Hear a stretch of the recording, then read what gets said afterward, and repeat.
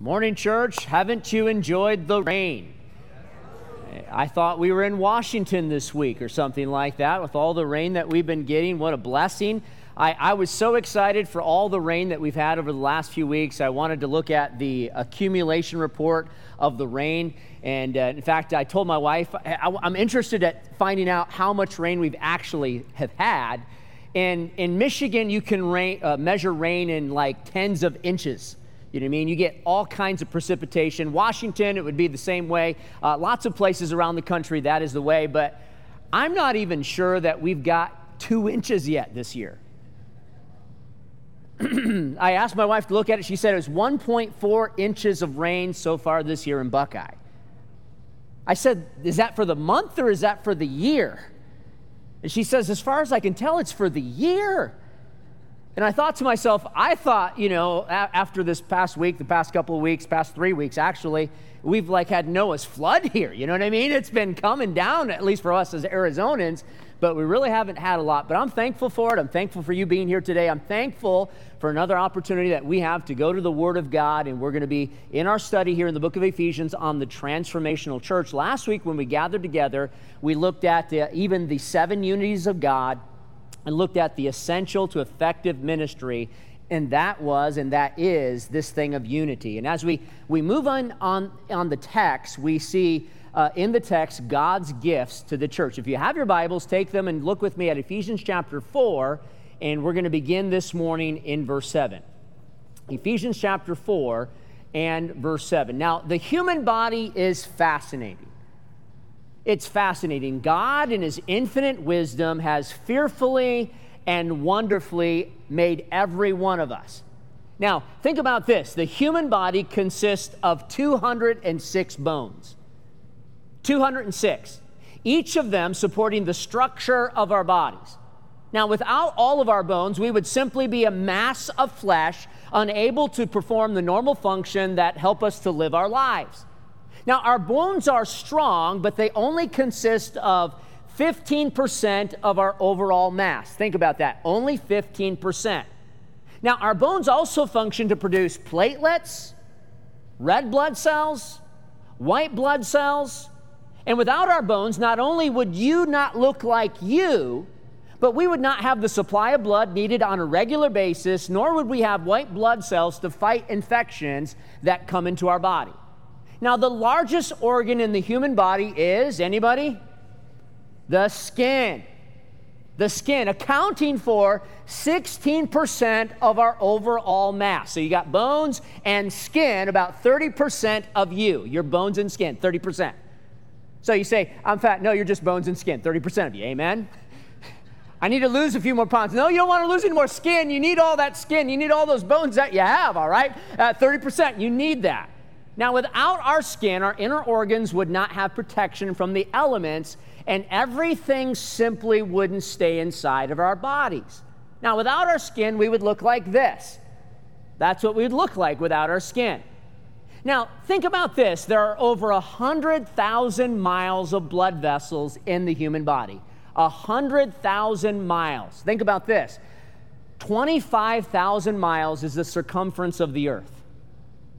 And there are 100,000 miles of blood vessels in your body, 4 times the circumference of the earth. Now, they are responsible for circulating nutrients, oxygenated and unoxygenated blood, white blood cells, and waste throughout the body.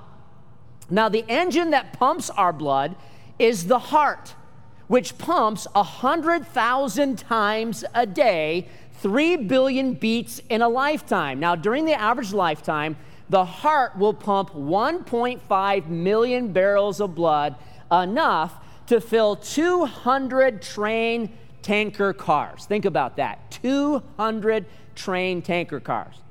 Now, think with me about the complexity of something like the shoulder. This is a shoulder. It looks like your shoulder, looks like my shoulder in the basis form. Now, there are 3 bones in the shoulder. You have the clavicle bone, you have the humerus, which is the arm bone, and you have the scapula, which is the back part of your shoulder. Now, there are 17 muscles that cross the shoulder. You're seeing 17 muscles here, and there's two main joints. The GH joint, the ball and socket joint up here up top, and then the AC joint up here by the clavicle. Now, without our shoulders, this complex organism here that God has created, we wouldn't be able to raise and lower our arms. We wouldn't be able to throw things. We wouldn't be able to carry things or pick up things. And basically, we would function like a bunch of Tyrannosaurus Rexes without our shoulders. Now, each part of our body is necessary. We wouldn't be us without them. And we often take things for granted until we get injured. In fact, we take for granted the fact that we can walk until we can't. We take for granted the fact that we can bend down and run and lift things and move things and stand. Now, some people, even to stand up straight is a feat. They can't do it. And we often take it for granted until we can't. We take for granted the fact that we can lie flat, that we can move our neck, that we can shake our heads, that we can speak, that we can sing, that we can see, that we can hear, most of us, until we can't. Now, we take for granted the fact that we breathe. Most of us aren't worrying at night whether or not our breathing's going to shut down. But our lungs, our central nervous system, our brain and our central nervous system drives our lungs to breathe, and drives our heart to pump, and drives our kidneys to filter, and our pancreas to do all the things that it does. Our heart beats, our kidneys move waste and extra fluid and control pressure and controls pH and makes red blood cells. Our gallbladder processes fat. Our liver filters blood coming out of the digestive tract. Our brains control how we make decisions, how we feel, and how the rest of the organs operate. The human body is simply fascinating. It's fascinating. Now, each part of the body is necessary for optimal function.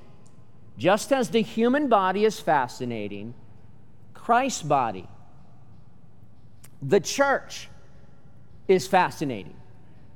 In fact, the Bible uses the analogy of the church being like a human body where each part is necessary. Here's what it says in 1 Corinthians chapter 12. It says, "For as the body is one, and hath many members, and all the members of that one body, being many, are one body, so also is Christ." Now that means every believer has a part to play in their local church. And when we do, our churches can function optimally like our human bodies can function optimally. Now, every Christian ought to be a part of a local body of believers so that the body of Christ can function and can reach the world for Jesus Christ. Now, if we don't understand our place in the body of Christ and we don't function as God intended for us, our local body will never accomplish what God desires it to accomplish. Now, we need to understand that God has gifted the people in the church so that they can serve the body of Christ and literally be the hands and feet of Jesus Christ. Now, so this morning, as we look at the text, we see, first of all, the people who are gifted. You notice in the scripture, Paul moves from the subject of all of us in verse 6. He says, "One God and Father of all, who is above all and through all and in you all," speaking on the subject of unity, "to each of us." Notice what it says, "But unto every one of us is given grace, the ability to perform a task that God has called us to according to the measure of the gift of Christ." Now, yes, there is unity, and there should be in us as a group, a church, but there also should be diversity. That's why verse 7 is there. "But unto every one of us is given grace according to the measure of the gift of Christ." Now, God equips each of us the moment we are saved, not only with His grace, He also equips each of us with spiritual gifts, and we are to use those spiritual gifts to benefit the body of Christ. And as we use our spiritual gifts, we can preserve unity in diversity. We also grasp that the gifts were not given necessarily to benefit us, but the gifts were given to benefit the body that God has placed us in. In essence, Think about this. You are God's gift to His church. You are God's gift to His church. And it's about time some of you get unwrapped. That's why it says, but unto every one of us is given grace according to the measure of the gift of Christ. Now, here's how Paul describes it to the Corinthians in 1 Corinthians 12. It says, but now hath God set the members, every one of them in the body, as it hath pleased them. Now, not everyone can be an eye, not everyone can be an ear, not everyone can be hands, not everyone can be feet, not everyone can be a liver, not everyone can be a pancreas, not everyone can be a heart, but we can all do what God has called us to do. We can all perform our part. And as we do, the body, the local body of believers can function and perform optimally. Now, as the passage moves on, we see an explanation of what it took to get these spiritual gifts to every believer. Notice verse 8. Wherefore he saith, when he ascended up on high, speaking of Jesus, he led captivity captive and gave gifts unto men. Now he that ascended, what is it but that he also descended first into the lower parts of the earth? He that descended is the same also that ascended far above all the heavens, that he might fill all things. Borrow a line from Psalm 68, verse 18, referring to Jesus' incarnation, his victory over sin and the grave, and his ascension. Now, when Christ ascended shortly thereafter, the Holy Spirit imparted his indwelling presence and spiritual gifts to every one of us as believers. It was necessary first for Christ to descend, to become incarnate on the earth, to live a sinless life, to suffer for our sins and death, and to triumphantly raise from the grave and ascend to the right hand of the Father. Now, in his triumph, Jesus has imparted to each of us spiritual gifts, and that's why we read in verse 7 again, but unto every one of us is given grace according to the measure of the gift of Christ. Now, these gifts are given with the expectation that Christians and churches would experience triumph as we corporately engage the world with these gifts. Now, we're not going to deal with personal spiritual gifts this morning per se, as they're found in 1 Corinthians chapter 12 and Romans chapter 12. But in our text, we're going to focus on the specific people mentioned as being gifts to the church. And if you'll notice with me in the next verse, verse 11, the specific gifts that are mentioned given to the church. It says in verse 11, and he gave some apostles, and some prophets, and some evangelists, and some pastors and teachers. Now, each one of these positions has had a function in the foundation and the continuation of the body of Christ known as the church. Apostles and prophets help to lay the foundation of the church. In fact, the word apostle means sent ones. And the reason why apostles are called sent ones is they were sent out by Jesus himself. They had seen the resurrected Jesus Christ, and they were sent out by Jesus himself.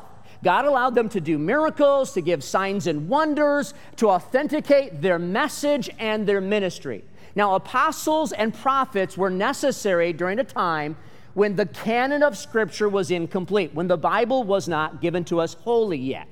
Now, as you study the word prophet in the New Testament, you find that it can mean two things. Number one, a prophet is somebody that conveys what has already been revealed, a preacher. In fact, the word derives from the word keruk, which is a word that means to herald as a public crier. And another meaning for the word prophet is someone that reveals what has been unknown. Someone who tells the future. For example, Elijah in the book of 1 Kings said it wasn't going to rain for 3.5 years. And you know what happened? It didn't rain for 3.5 years. He said, this is going to happen. This is what God said. And it happened exactly as he said God said it would happen. Now, be careful of those who call themselves modern-day prophets. Because anyone that says they're a prophet today, they're putting themselves on the same equal authoritative plane as the Scriptures. That's the level that they're putting themselves on. And so we understand Both of these offices, apostles and prophets, were necessary during an age without the completion of Scripture. And today, we understand that our authority is not in men, but our authority is in the Word of God. In fact, if you ever hear me say something that you don't see in the Word of God, you believe the Bible, don't believe me. Because here's what the Bible says of itself. It says, all Scripture is given by inspiration of God and is profitable for doctrine, for reproof, for correction, for instruction in righteousness, that the man of God may be perfect, thoroughly furnished unto all good works. In other words, the Bible is all that we need. The Bible is sufficient for everything that we need for our faith and for our practice. Now, then we see two functioning offices in the church still in existence today. It says, and he gave some apostles, and some prophets, and some evangelists, and some pastors and teachers. Now, the word evangelist, we've come to understand the word describing somebody who conducts crusades, revivals, family conferences, and finds himself in a different church each and every week.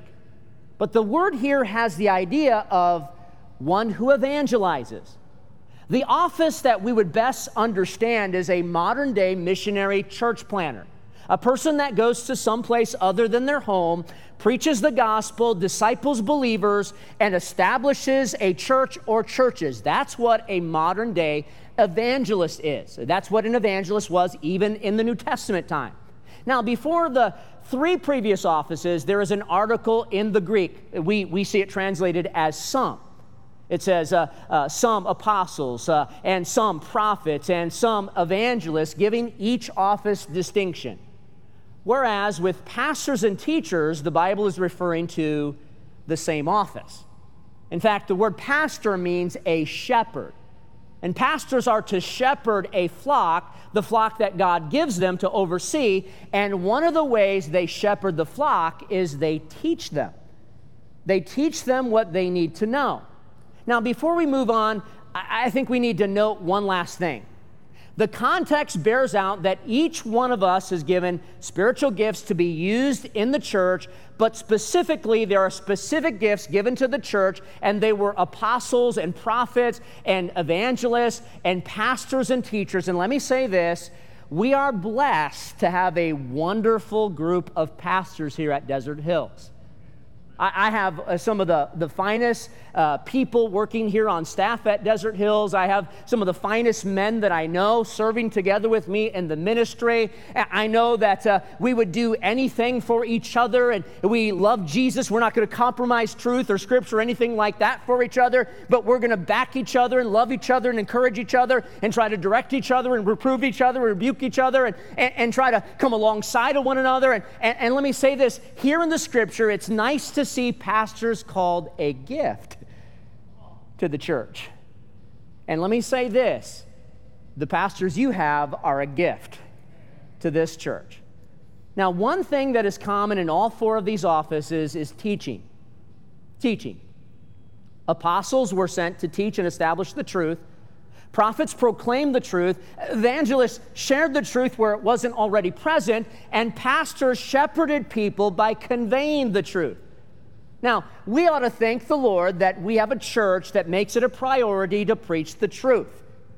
Every one of our small group leaders and every one of our staff members spend ample time understanding the text, exegeting the text, understanding its historical and its grammatical context, organizing the thoughts, and then applying the text for the people today. The point of the message is the point of the text, and we're not waiting till Saturday night or Sunday morning to give a half effort to help God's people to understand the Word of God. We're not giving sermonettes to Christianettes by a preacherette. We're not doing that.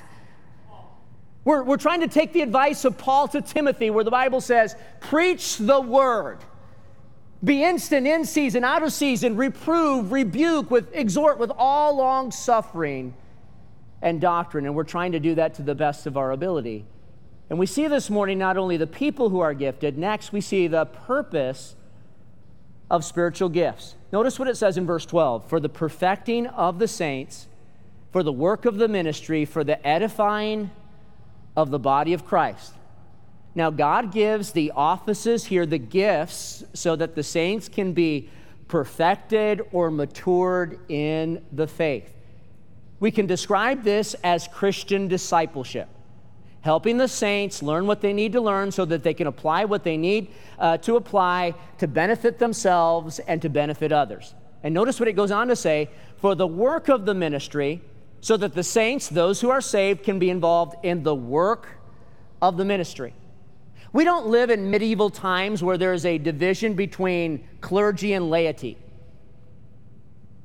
where the clergy are high and lifted up and the laity are way down here, and there's this division, and the clergy looks down at the laity as peons, or vice versa. The laity looks at the clergy as some type of king or some type of overlord. That's not how we operate here.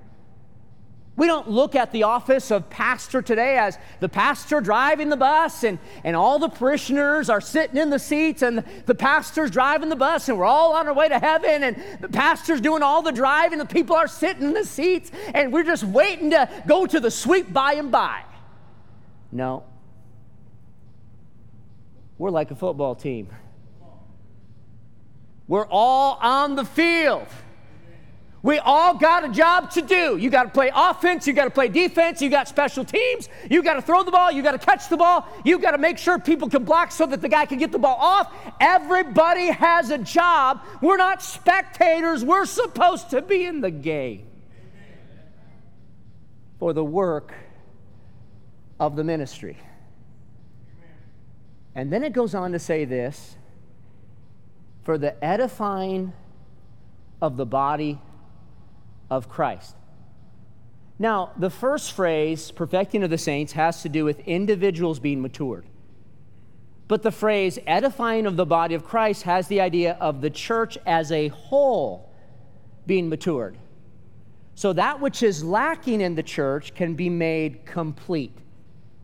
Paul then describes the necessity of this corporate maturity. And first of all, we need to mature as Christians in a church so that we can grasp what we truly have in Christ Jesus. Notice what it says in verse 13, till we all come in the unity of the faith and the knowledge of the Son of God unto a perfect man, unto the measure of the stature of the fullness.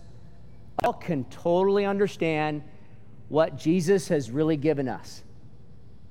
In this study in Ephesians, I've enjoyed preaching through Ephesians chapter 1, where Paul uses, as used of God in verse 3 of chapter 1, where he tells us we're blessed with all spiritual blessings in Christ Jesus. We can't even imagine the things that God has given to those that love Him. He's adopted us into His family. He's forgiven us. He's accepted us because of the beloved. He's redeemed us. He's set us free. I mean, we've been given so many wonderful things. And Paul says you need to be matured so that you understand what you truly have in Christ Jesus. And then he says, secondly, we need to mature so that we don't fall for false doctrine. That we henceforth be no more children, tossed to and fro and carried about with every wind of doctrine by the sleight of men, the trickery of men, and cunning craftiness, whereby they lie in wait to deceive. How many of you realize children will believe almost anything? You believe that? I'll give you an illustration. A few years ago, my youngest and I were driving down the road, and I was listening to my playlist on Pandora, and my playlist would consist of a lot of older music meaning 60s, 70s, and 80s. And so we're driving down the road in the car, and then a song comes on. It goes something like this. I'm not going to sing it. I'm just going to give you the words. Okay, thank you, brother. Now the day I was born, the nurses all gathered round, and they gazed in wild wonder at the joy they had found. The head nurse spoke up, said, "Leave this one alone." She could tell right away that I was... So the song came on, and I told my daughter that I wrote the song. It was about me.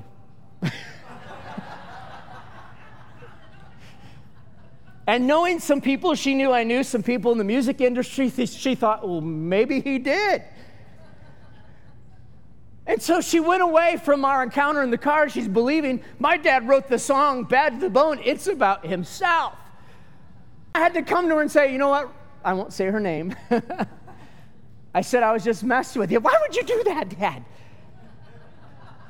She was a little upset with me, but children will believe anything. And Christians who have not matured are in a childlike stage and need to mature because they're prone to fall to false doctrine. You know what I've learned? When people are unsaved and there's saved people that are their friends around them, those saved people that are their friends around them may be concerned about the well-being of this person that needs saved. If they're from maybe a little sect of Christianity that has a tendency towards false doctrine, then converge on that person who's now newly saved and try to sway them to their latest fad and fashion. They didn't really care about them beforehand. They didn't care about them enough to give them the gospel, but once they have it, now they're going to try to sway them and turn them away. And I've seen that happen time and time and time again. And why it happens is because that person is in a childlike state. That's why we need to avail ourselves to personal Bible reading and devotional time. That's why we need to attend a Bible preaching church every week. That's why if we're not a part of a small group, we need to be a part of a small group. In fact, today is Sign Up Sunday. And everyone needs to sign up to be a part of a small group. And the purpose for small groups is community and discipleship, the completing of your faith. And so every one of you got one of these today. And if you want to get some more information from the sermon, that's what we do. We do sermon-based small groups. They gather together. They go through highlights in the sermon and maybe things that I could not expound upon. And they take some time and they spend it over an hour in prayer and fellowship. And most of it is in the Word of God in a small group. Now, not everyone who represents themselves as a Christian minister has the proper motives and doctrine. In fact, here's how Jesus put it. He said, "Beware of false prophets who come to you in sheep's clothing, but inwardly they are ravening wolves. You shall know them by their fruits. Do men gather grapes or thorns or figs or thistles? Even so, every good tree that bringeth forth good fruit, but a corrupt tree bringeth forth evil fruit. A good tree cannot bring forth evil fruit, neither can a corrupt tree bring forth good fruit. Every tree that bringeth not forth good fruit is hewn down and cast into the fire. Wherefore, by their fruits you shall know them." And so God uses these offices, evangelists and pastors and teachers, to mature Christians as individuals so that they can be involved in the work of ministry, so that the church itself can be whole and mature and complete. And then we see the promotion of these spiritual gifts. Notice verse 15.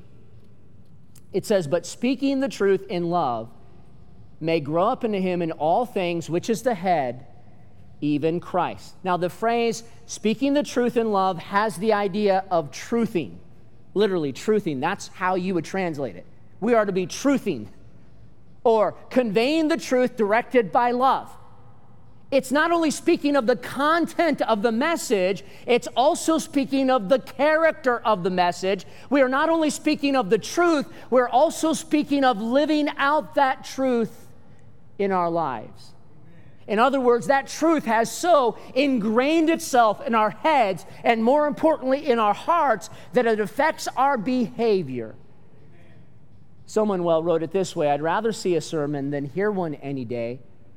I'd rather one should walk with me than merely tell the way. The eye's a better pupil and more willing than the ear. Fine counsel is confusing, but example's always clear. And the best of all the preachers are the men who live their creeds, for to see good put in action is what everybody needs. I soon can learn to do it if you let me see it done. I can watch your hands in action, but your tongue too fast may run. And the lecture you deliver may be wise and very true, but I'd rather get my lessons by observing what you do. Now, when truth is married to love, the Spirit of God is free to do a wonderful work in the lives of God's people. We have the right content of the message, and we have the right context of the message, growing in Christ and allowing Him to be our head, and ultimately the church will grow. Now, God's purpose for the church is that it would become full grown and that each of its members might contribute to the maturity of the church by becoming spiritual adults themselves with Christ as their authority in all things. Do you know, even as a Christian, only a mature Christian can beget life? When you're children, it's not really feasible to procreate. You become an adolescent, we understand it's possible, it's not what should happen. When you become an adult, marriage is taking place, children come. Adults, mature adults, can bring forth children. And it's the same for us in the spiritual sense.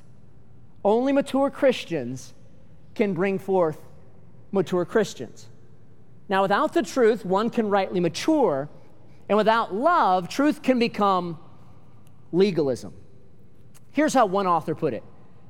Take love from sanctification, and the result is self-righteousness, and we become a modern-day Pharisee. Take love from the truth, and the result is bitter orthodoxy. Truth remains, but it's proclaimed in such an unpleasant way that nobody is going to be won by it. Take love from mission, and you have tribalism. In tribalism, we work to win people to our denomination or our tribe, but not to Jesus Christ. Take love from unity, and you have ecclesiastical tyranny in which a church imposes human standards on everyone within it. But instead of subtracting love, you express love for God the Father, for God the Son, for the Bible, for one another, and for the world. And love for God leads to joy, and nothing is more joyful than knowing and loving Him. Love for the Lord Jesus Christ leads to holiness. As Jesus said, if you love me, you'll keep my commandments. Love for the Word of God leads to truth. And if we love the Bible, we'll read it and we'll grow in knowledge of what it contains. And a love for the world will lead to mission and evangelism. And love for others will lead to unity in the church. But oftentimes, our motivation isn't love. And God is wanting to use each of these offices, evangelists and pastor teachers, and God is wanting to use every one of us to continue to present the truth, to help the body to be whole, to receive what it's lacking, and as we do, we can ultimately impact the world. Here's what it says in verse 16. For whom the whole body, fitly joined together and compacted by which every joint supplieth, according to the effectual working in the measure of every part, maketh increase of the body unto the edifying of itself in love. Now, when every part of our body is doing what it's supposed to, it's incredible what our human body is capable of. But think about this. When every part of the body of the church is doing what it's supposed to, think about how incredible of an impact God can use us to make. And that's what Paul is speaking about. So as I wrap up here and get you to Cracker Barrel really early this morning, will you understand the necessity of your part as a gift to the local church? Will you allow yourself to mature and to be involved in the work of the ministry so that the church can come to a place of maturation? Will you avail yourself to growth opportunities, Sunday morning services, small groups? And will you continue to promote unity because you love? Because you love.